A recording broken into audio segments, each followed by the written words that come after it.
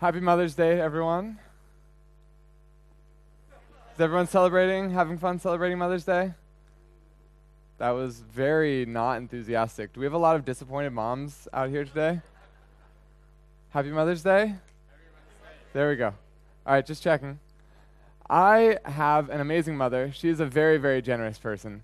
I love my mom, and I think, growing up, I just saw again and again and again this generous heart in her, this willingness to help out people when they had needs, this willingness to, if someone had a new baby, to organize people to cook meals for them for weeks so that they wouldn't have to worry about where's our food coming from, and just this willingness to open up our house and have guests come over and even move in with us. And I think, having this day be Mother's Day, talking about generosity today is an amazing way to remember our mothers and the way that they're generous to us.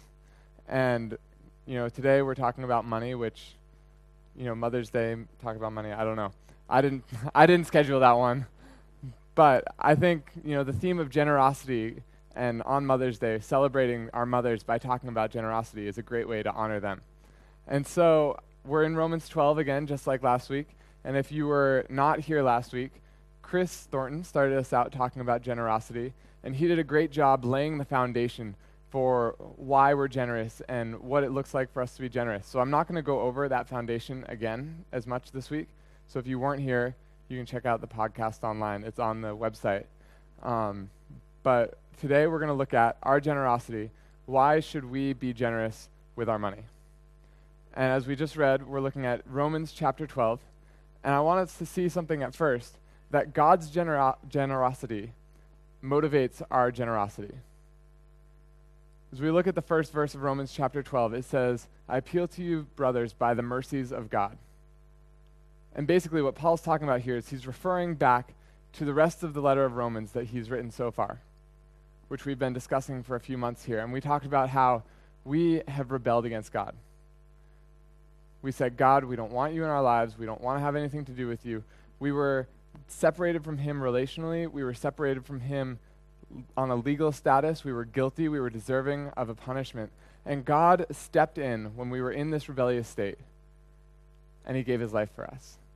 And he gave us this thing called righteousness that Paul talks about a lot. And we said this righteousness, it's a new relationship with him, a right relationship with him that's given to us as a gift. And he gives us this new legal status with him. This, instead of being guilty, we're free, we're innocent, we're saved. Paul says it in another place in 2 Corinthians chapter 8 that God shows his generosity to us, that Christ, though he was rich, he became poor for our sake, that we, by his generosity, might become rich. In God's mercies, in God's salvation, we see the generosity of God. And Paul's saying that needs to be our motivation for any generosity that we have, because anything less than that is going to leave us short. It's not going to give us the strength that we need to be generous. And Paul says, when we see the generosity that God has shown to us, when we see the mercies that God has given to us, there's only one acceptable response. He says, I appeal to you, brothers, by the mercies of God, to present your bodies as a living sacrifice. Now, when he says bodies here, he's talking about everything that we are. We live as embodied beings, right? Like, I don't do anything apart from my body. I don't sit at home on the couch and think, I'm going to visit my family in the States in my mind right now. No, we have a word for what is happening there. It's called not visiting my family in the States. Because my body is in Hong Kong. If I'm not doing it with my body, I'm not doing it, right? We don't call up on the telephone and be like, I'm making a telephone call with my soul, and hope that they understand what's going on, right? Because we're embodied, we use our mouths and our ears, and we're there, right? And so when Paul says, present your bodies, he's talking about everything you are, you. That's the acceptable response to God and what he has done for us. He doesn't say, in light of the mercies of God, empty your bank accounts, give it all to the church. He says, no, give yourself to God. And in some ways, I think it would be easier if he just said, give all your money. And here's why, because that is something, we can do it, we can achieve it, we can move on with life. If we have enough money, we can get our names put on some cool buildings because we paid for them to be built. But really, it's just external actions, and it doesn't require any change of heart. If he says, because of what God's done for us, just empty your bank account, give it all away, go on with life, we can do that. We can move on. We can check it off the box. But he says, no, there needs to be a total transformation of us. We need to give ourselves. I was talking with someone this week, and he was actually saying, a lot of times in Hong Kong, people have lots of money, but they have skills and gifts and talents that are more valuable than their money. And a lot of people don't want to get involved in stuff in the ways that they could be the most beneficial, so they give their money so that they don't have to give their skills and talents and abilities. Another time I was talking to a Hong Kong banker, and he said, it's really easy for me to just write checks and give to charities all day long. I could write checks and write checks and write checks until my bank account is down to zero. But if I really want to make a difference, if I really want to impact these organizations that I'm supporting, I have to get involved in strategizing with them so that they can make the best use of the money that I'm giving them. He says there's something more than my money that's required if I really want to make an impact. And that's exactly what Paul is saying here, that God, he wants all of us. He doesn't want just our money. That's going to come with all of us. But he wants our entire lives to be for him. There's a pastor in New York named Tim Keller, and he has a story about a time when he was talking with this lady, and she believed that we have to be good people, and then God will accept us. And that's what she had believed her entire life. And this pastor was explaining to her, that's not how it works. Our salvation is totally dependent on God. God does everything to save us. All that we bring is our need for a Savior. And this woman, she had never heard this before. It was revolutionary to her, and she sat there and she thought about it, and she responded, that is a terrifying idea. And Tim Keller is like, what are you talking about? This is freeing. This is amazing. This is great. And the woman said, no, this is terrifying because if there's anything at all that I can do to contribute to my salvation, that limits how much God can ask of me. But if God does everything that is required for my salvation, there's no limit to what he can ask of me. Because I completely, totally belong to him. She nailed it. And that's exactly what Paul is saying right here at the start today of Romans 12. That because God has saved us, because he has reached out to us when we were far away, because he provided what we need for salvation, and it's not dependent on us, it's dependent on him. This life that we have, there's no limit to what he can ask of us, and the only proper response that we can give is to give our entire lives, our entire selves to him. But I think when we come to this point and we think about what it looks like to follow him, one of the things that's hardest for us, one of the things that's most difficult for us to give up is our money. And I think there's a lot of reasons for this. In the States, I don't know if they've got statistics like this for Hong Kong. I searched and couldn't find them. But in the States, the average Christian gives less than 3% of their income away. We serve a God who gave his life for us. And yet we find it so hard to be generous with our money. And I think there's a number of reasons that apply to us across the board, whether we have lots of money or almost no money, for why we find it so difficult to be generous with our money. And so I've listed out some of these reasons, and I want to go through them with us today and see why each of them doesn't really stand up. The first one is that far too many of us have established far too many treasures in this world. And here's what I mean by that. Jesus said, wherever your treasure is, that's where your heart's going to be. So if we take all of our money and we invest it in a certain company, we're going to pay way more attention to that company's stock than we would otherwise, because our treasure is linked with that company. In the same way, if we take all of our money and we dump it into a car, we're going to pay lots and lots of attention to that car because it is valuable to us, because that's where our treasure is. And for a lot of us, we've spent our entire lives investing our treasures, our time, our money, our talents into things that the world says are valuable.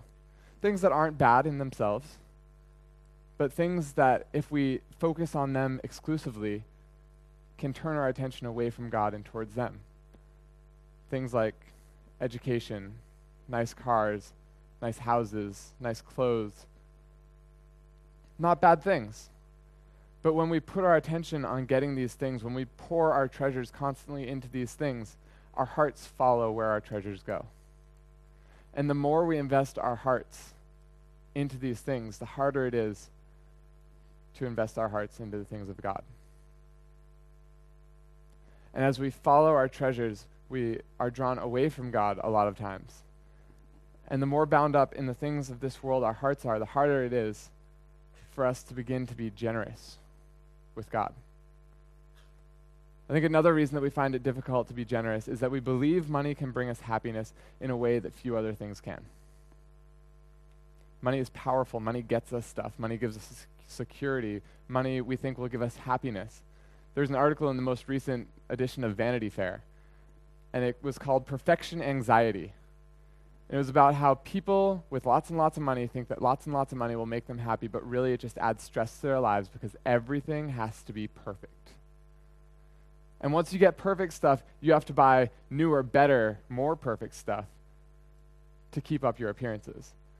And the author had this line in the article. It was deeply insightful. He said, "We already secretly know that money doesn't do what it promises.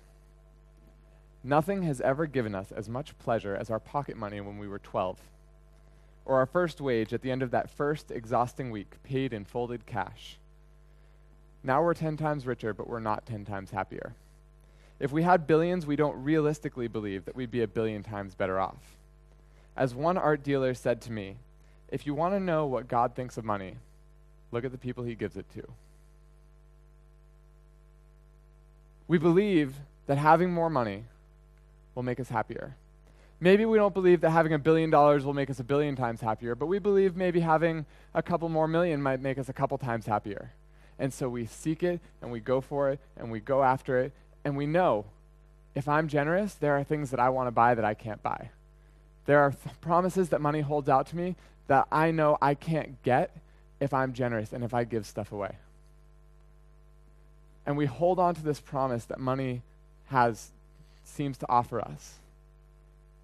And we seek it and we go after it, and we aren't generous because we believe that money will give us these things. And the author of that article, he finished off the article saying, "Being able to afford everything you desire is not by any means the worst thing that can happen to you.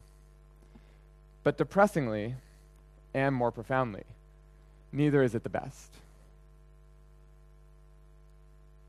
This is Vanity Fair. This is, go out here to figure out what insignificant things are happening in the world, right? And they've got it figured out. Money holds out this promise, and it can't deliver on the promise that it gives us. But so many of us hold on to this promise, and we believe it, and we spend our lives seeking it and going after it. And it's empty. It's hollow. It's not going to give us what it promises, but because we believe that it will, we find it so hard to be generous. I think a third reason that we find it hard to be generous is that we don't actually believe that God is generous with us, or that he will be generous with us. Paul is saying here in Romans chapter 12, the primary reason why we should be generous is because God has already been generous with us. He has given us his life. He has saved us. And I think far too many of us, far too often think, yes, I can trust in God to provide for me spiritually, but I'm not sure that I can trust in him to put food on my table or a roof over my head, so I need to go out and I need to work for those things myself. And we forget the fact that everything we have comes from God. Even the fact that we're able to work, right? I don't know how often you guys think about this. It's something that I don't think about that much. But there was nothing that we did to make ourselves be born into the situation in life that we were born into. We could very easily have been born into a tribe in the middle of the jungle where we never had access to jobs or education or the outside world. Yet God allowed each of us to be born into a situation where we could come here, be in the place in life where we are right now, where we have roofs over our head, where we have clothes to wear, where we have food to eat. All of that is a gift of his generosity that we did absolutely nothing to deserve. And yet I think far too often we're afraid, what if I lose my job? I can't give away what I have right now because I need to know that if things go wrong, I can take care of myself later on. And we ignore the fact that just as God has taken care of us up till this point, he will continue to take care of us. And I think sort of building on that, but I think it deserves its own separate mention, we also don't believe that other Christians in the church will take care of us if we're in need. Historically, one of the biggest reasons that people in the church were generous is because they knew that when they were in need, the church would be generous to them. So if you have like Alex, Billy, and Chris, and each of them has jobs and families, and then Chris gets sick and loses his job, Alex and Billy step up and they give to him, and then he gets back on his feet, he's doing okay, and then Alex loses his job, and Billy and Chris give to him. And everyone's able to be generous to each other because they know when they have needs, everyone else will be generous to them. But today we live in this society, in this world, in this church culture where it's all about us as individuals or us as individual families. And we're afraid to help out other people when they're in need because what if I fall into need? What if I lose my job? Will people take care of me? And I think realistically, most of us don't trust each other to provide for us if we're in need. I once heard a story about this pastor in California, in the States. And he said he was at a meeting with all of the elders from his church. And they were talking about life insurance and how each of them has life insurance. Their families are taken care of if something bad happens to them and they die. And all of a sudden, one of the elders speaks up and he says, hey, I'm going to go out there for myself. I'm going to say this. You guys can cancel your life insurance policies because if anything happens to any of you, I will take care of your family as if they were my own. And another guy stands up and he says, yeah, I'll do that too. If anything happens to any of your families, I promise that I will take care of them as if they were my own. And they go around the entire circle and every man in there stands up and says, if anything happens to any of you, I will take care of your families as if they were my own. And they all went out and they canceled their life insurance policies because they knew that they had each other's backs. And they said they were able to take that money and give it away generously because they weren't concerned about what would happen if something happened to them because they knew this group of people that was in that room had their backs and had their families' backs. I think for most of us in this room, if we had someone say that to us, we'd be like, no way. I'll believe that when I see it, but since I won't be around to see it, I'll hedge my bets and keep my life insurance, right? We live in this society that is very individually focused. We don't believe each other that we have each other's backs. It's sad. And Paul says right here in chapter 12, verse 5, that we are one body in Christ and individually members of one another. Now, if we think about that picture, we're all part of the same body. In my body, sometimes I get injured. In November, I had my knees injured for a couple months. And the rest of your body can't go on as if nothing happened. The rest of your body adjusts because of that pain in your knees. Your knees are something you don't really think about them until they stop working like they're supposed to, right? You take your knees for granted all the time, and then you get pain in your knee, and every single step is agony. And so for a couple of weeks, I'd be walking along, and if there was a railing there, I would grab onto the railing and spread the weight, around my arm and upper body because I wanted to take the weight off of my knees. The stronger parts of my body picked up the slack for the weaker parts. If I was walking normally, I'd try and readjust the weight on my feet from the way I would normally walk so that it would take the stress off the parts of my knees that were hurting. I was more likely to sit down and take a rest or take a break, which took a hurt to my pride, but it gave my knees a rest, and my knees needed that rest because they were injured. Because my knees don't exist in isolation from the rest of my body. My knees are a part of the body. And if that part of my body is hurting, if that part of my body is not working properly, the rest of my body needs to adjust because of that. And Paul says in the same way, we are one body. Some of us are knees, some of us are arms, some of us are eyes and ears and toes. But just like in my body, when my knees started hurting, everything else had to adjust. He says, if someone here is hurting, we as the body need to adjust. We as the body need to step in and take care. Those of us who are stronger in that time need to step in and help out the ones who are weaker in that time. And there may be a time when we who are stronger now have trouble, have pain. But that's why we have a body, so that we can support one another, so we can pick one another up, so we can help one another out. And I think this is something that we've lost in the church today, where we don't understand that we are a body. We see ourselves as individuals, not as individual members of a whole. And I think if we understood that we are a body, if we knew that everyone has my back and so I can have theirs, it frees us. It liberates us to go out there and to live life generously. Because if something happens to me and I lose out on all that I have right now, I'm not actually losing out, because I have other people who will take care of me when that happens to me. And I think because we've lost this view of us as a body, we lose out on our opportunities to be generous. Another reason we find it so hard to be generous is that we don't see what benefit we're getting from our giving. We live in a world where the questions we ask with our money are, what profit will I get from this? How will this benefit me? And generosity, by definition, does not benefit us. It's other-focused. You're not going to give out your money as an investment and get it back with interest. It's a gift. And we find it so hard to do that because we've trained ourselves so much. I give something and I get something in return. And generosity is about I give something so that someone else can get something. And our mindset is so totally different from what's required for true generosity, that we can't wrap our heads around the idea of giving something away to help someone else.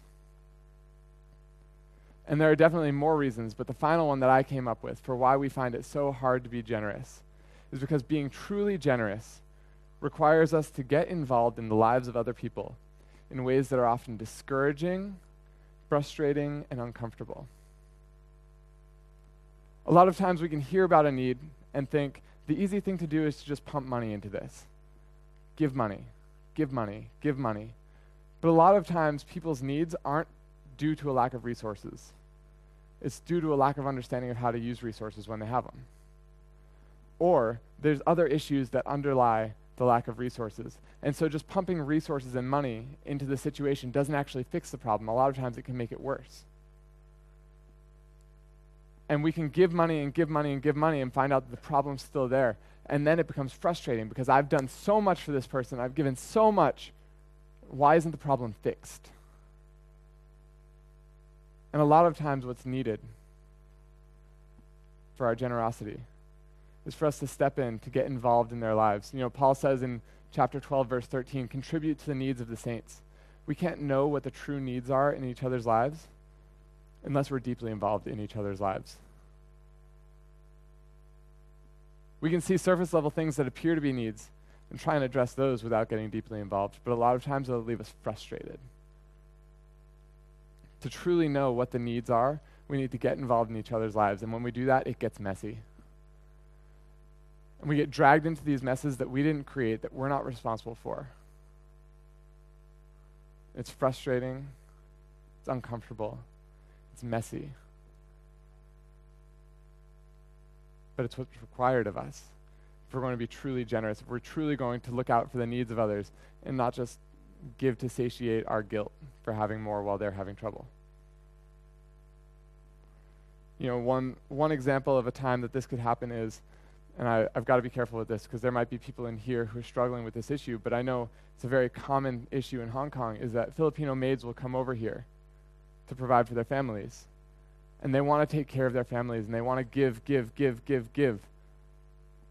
But they've never been taught how to budget. So they give, and give away more than they actually have, and then they fall into debt, and they have trouble with loan sharks. And this is a situation, if you hear about it, and you think, oh, this person's in debt, I have resources, I can help them, and you give money, but then the next month you hear that they're in debt again because they've just kept giving. And what's needed there is not just someone to pump money in. The issue isn't a lack of resources. The issue is not knowing how to budget, not knowing how to say no when people ask for money. And what that helper really needs is for someone to step into their life, to come alongside them, to say, here's how you budget money. If someone asks you for money and you don't have money, it's not a shameful thing to say, no, I can't give you anything because I don't have anything more to give. But that requires us to step in, to get messy. And I think a lot of times it's far too uncomfortable for us. It's far too difficult. And really, if we're trying to be generous for ourselves and not for the good of others, that type of generosity will crush us. If we're trying to run on our own motivation, our own strength, and not looking at God and his generosity as our motivation for our generosity, that type of generosity will crush us.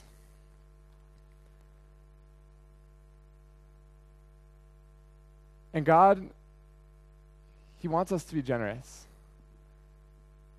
He wants us to give our money, but he also wants us to give ourselves, right? We said that already.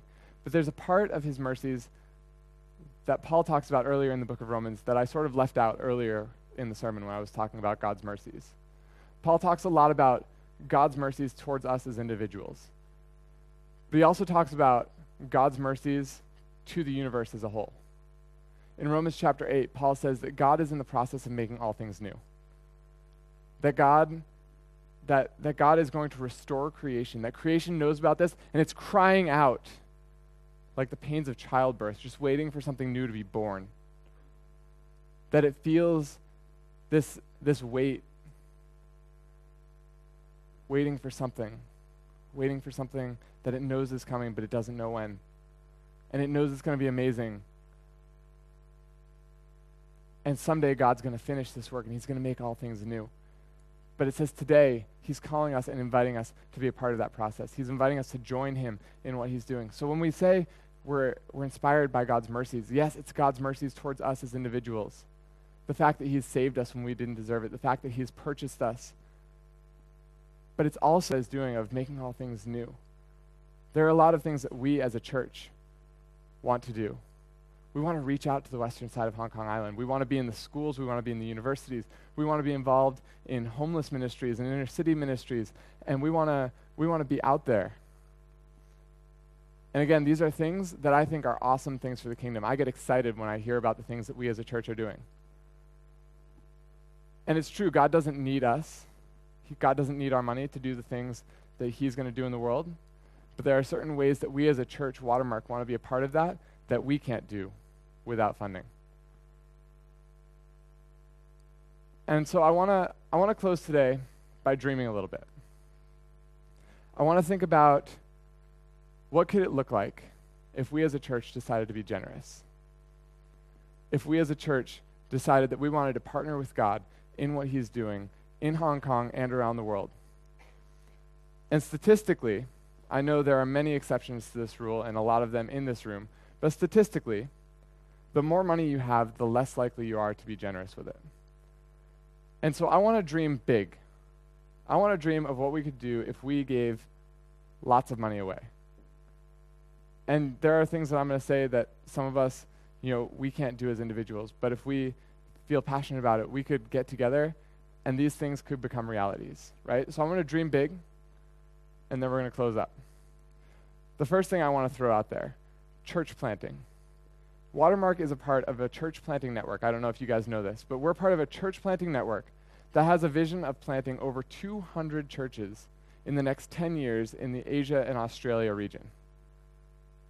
That's on average over 20 churches a year for the next 10 years, and hopefully many, many more after that. These churches will be in cities that we as a church cannot reach from Hong Kong. They'll be spread all over. They will reach hopefully thousands, tens of thousands, maybe even hundreds of thousands of people.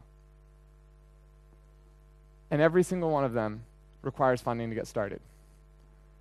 What if someone here today said, I want to adopt a church plant. I want to sponsor it for the first few years until they can become self-sustaining. I want to give or get a group of us together and together sponsor a church plant.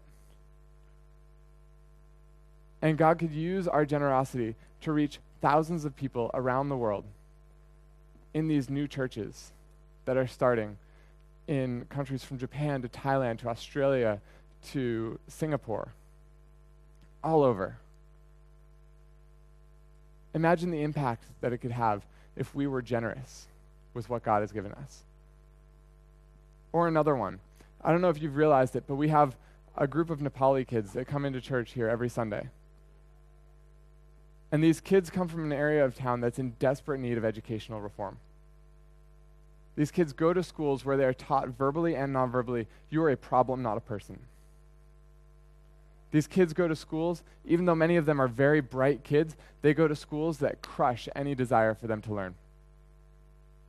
They go to schools where, some kids in these schools should be held back because they haven't learned the material yet, but the teachers don't want to deal with discipline problems that will be in the class next year if the kids stay back, so they just push them on to the next grade.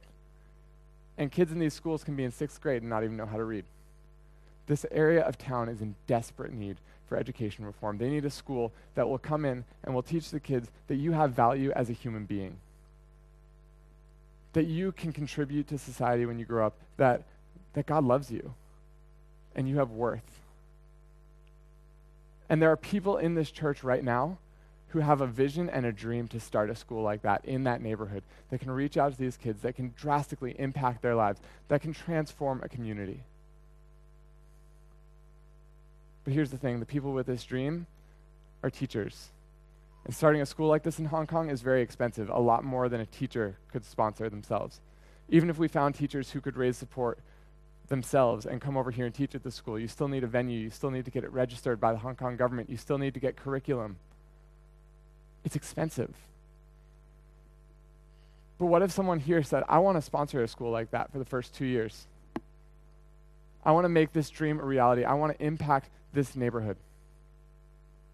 It's not something that we're going to see immediate results from. It's not something we're going to see probably in the first couple of years results from. But it's something that in the course of a generation can totally transform a community. It's a way that God can use us to be a part of something much bigger than ourselves in Hong Kong if we decide to be generous people.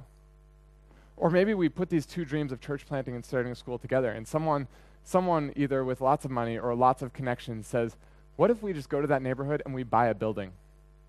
And inside that building we start a school, and inside that building we can start a new church. And with any leftover space in that building, maybe we can put in businesses that will provide jobs for the community, or businesses that will provide services that will help the community, or affordable housing for people in the community. It would be amazing. It'd be awesome. God could use our generosity to transform these communities. I think, if that happened, it would be amazing. We need a word that's so big that it's a word you only use when you have no word for something, like supercalifragilisticexpialidocious. I think these are awesome, huge, big dreams. But they're possible because we serve an awesome, huge, big God who has shown his love to us in awesome, huge, big ways. But this type of generosity isn't something that we can just force ourselves into. Something we need to understand God's mercy to us. We need to understand the part that we play in the work that he's doing in the world and see how he's inviting us to be a part of it. I just want to close with that quote from Vanity Fair again, because I think it's deep. I think it's really, really eye-opening. He said, if I can find it,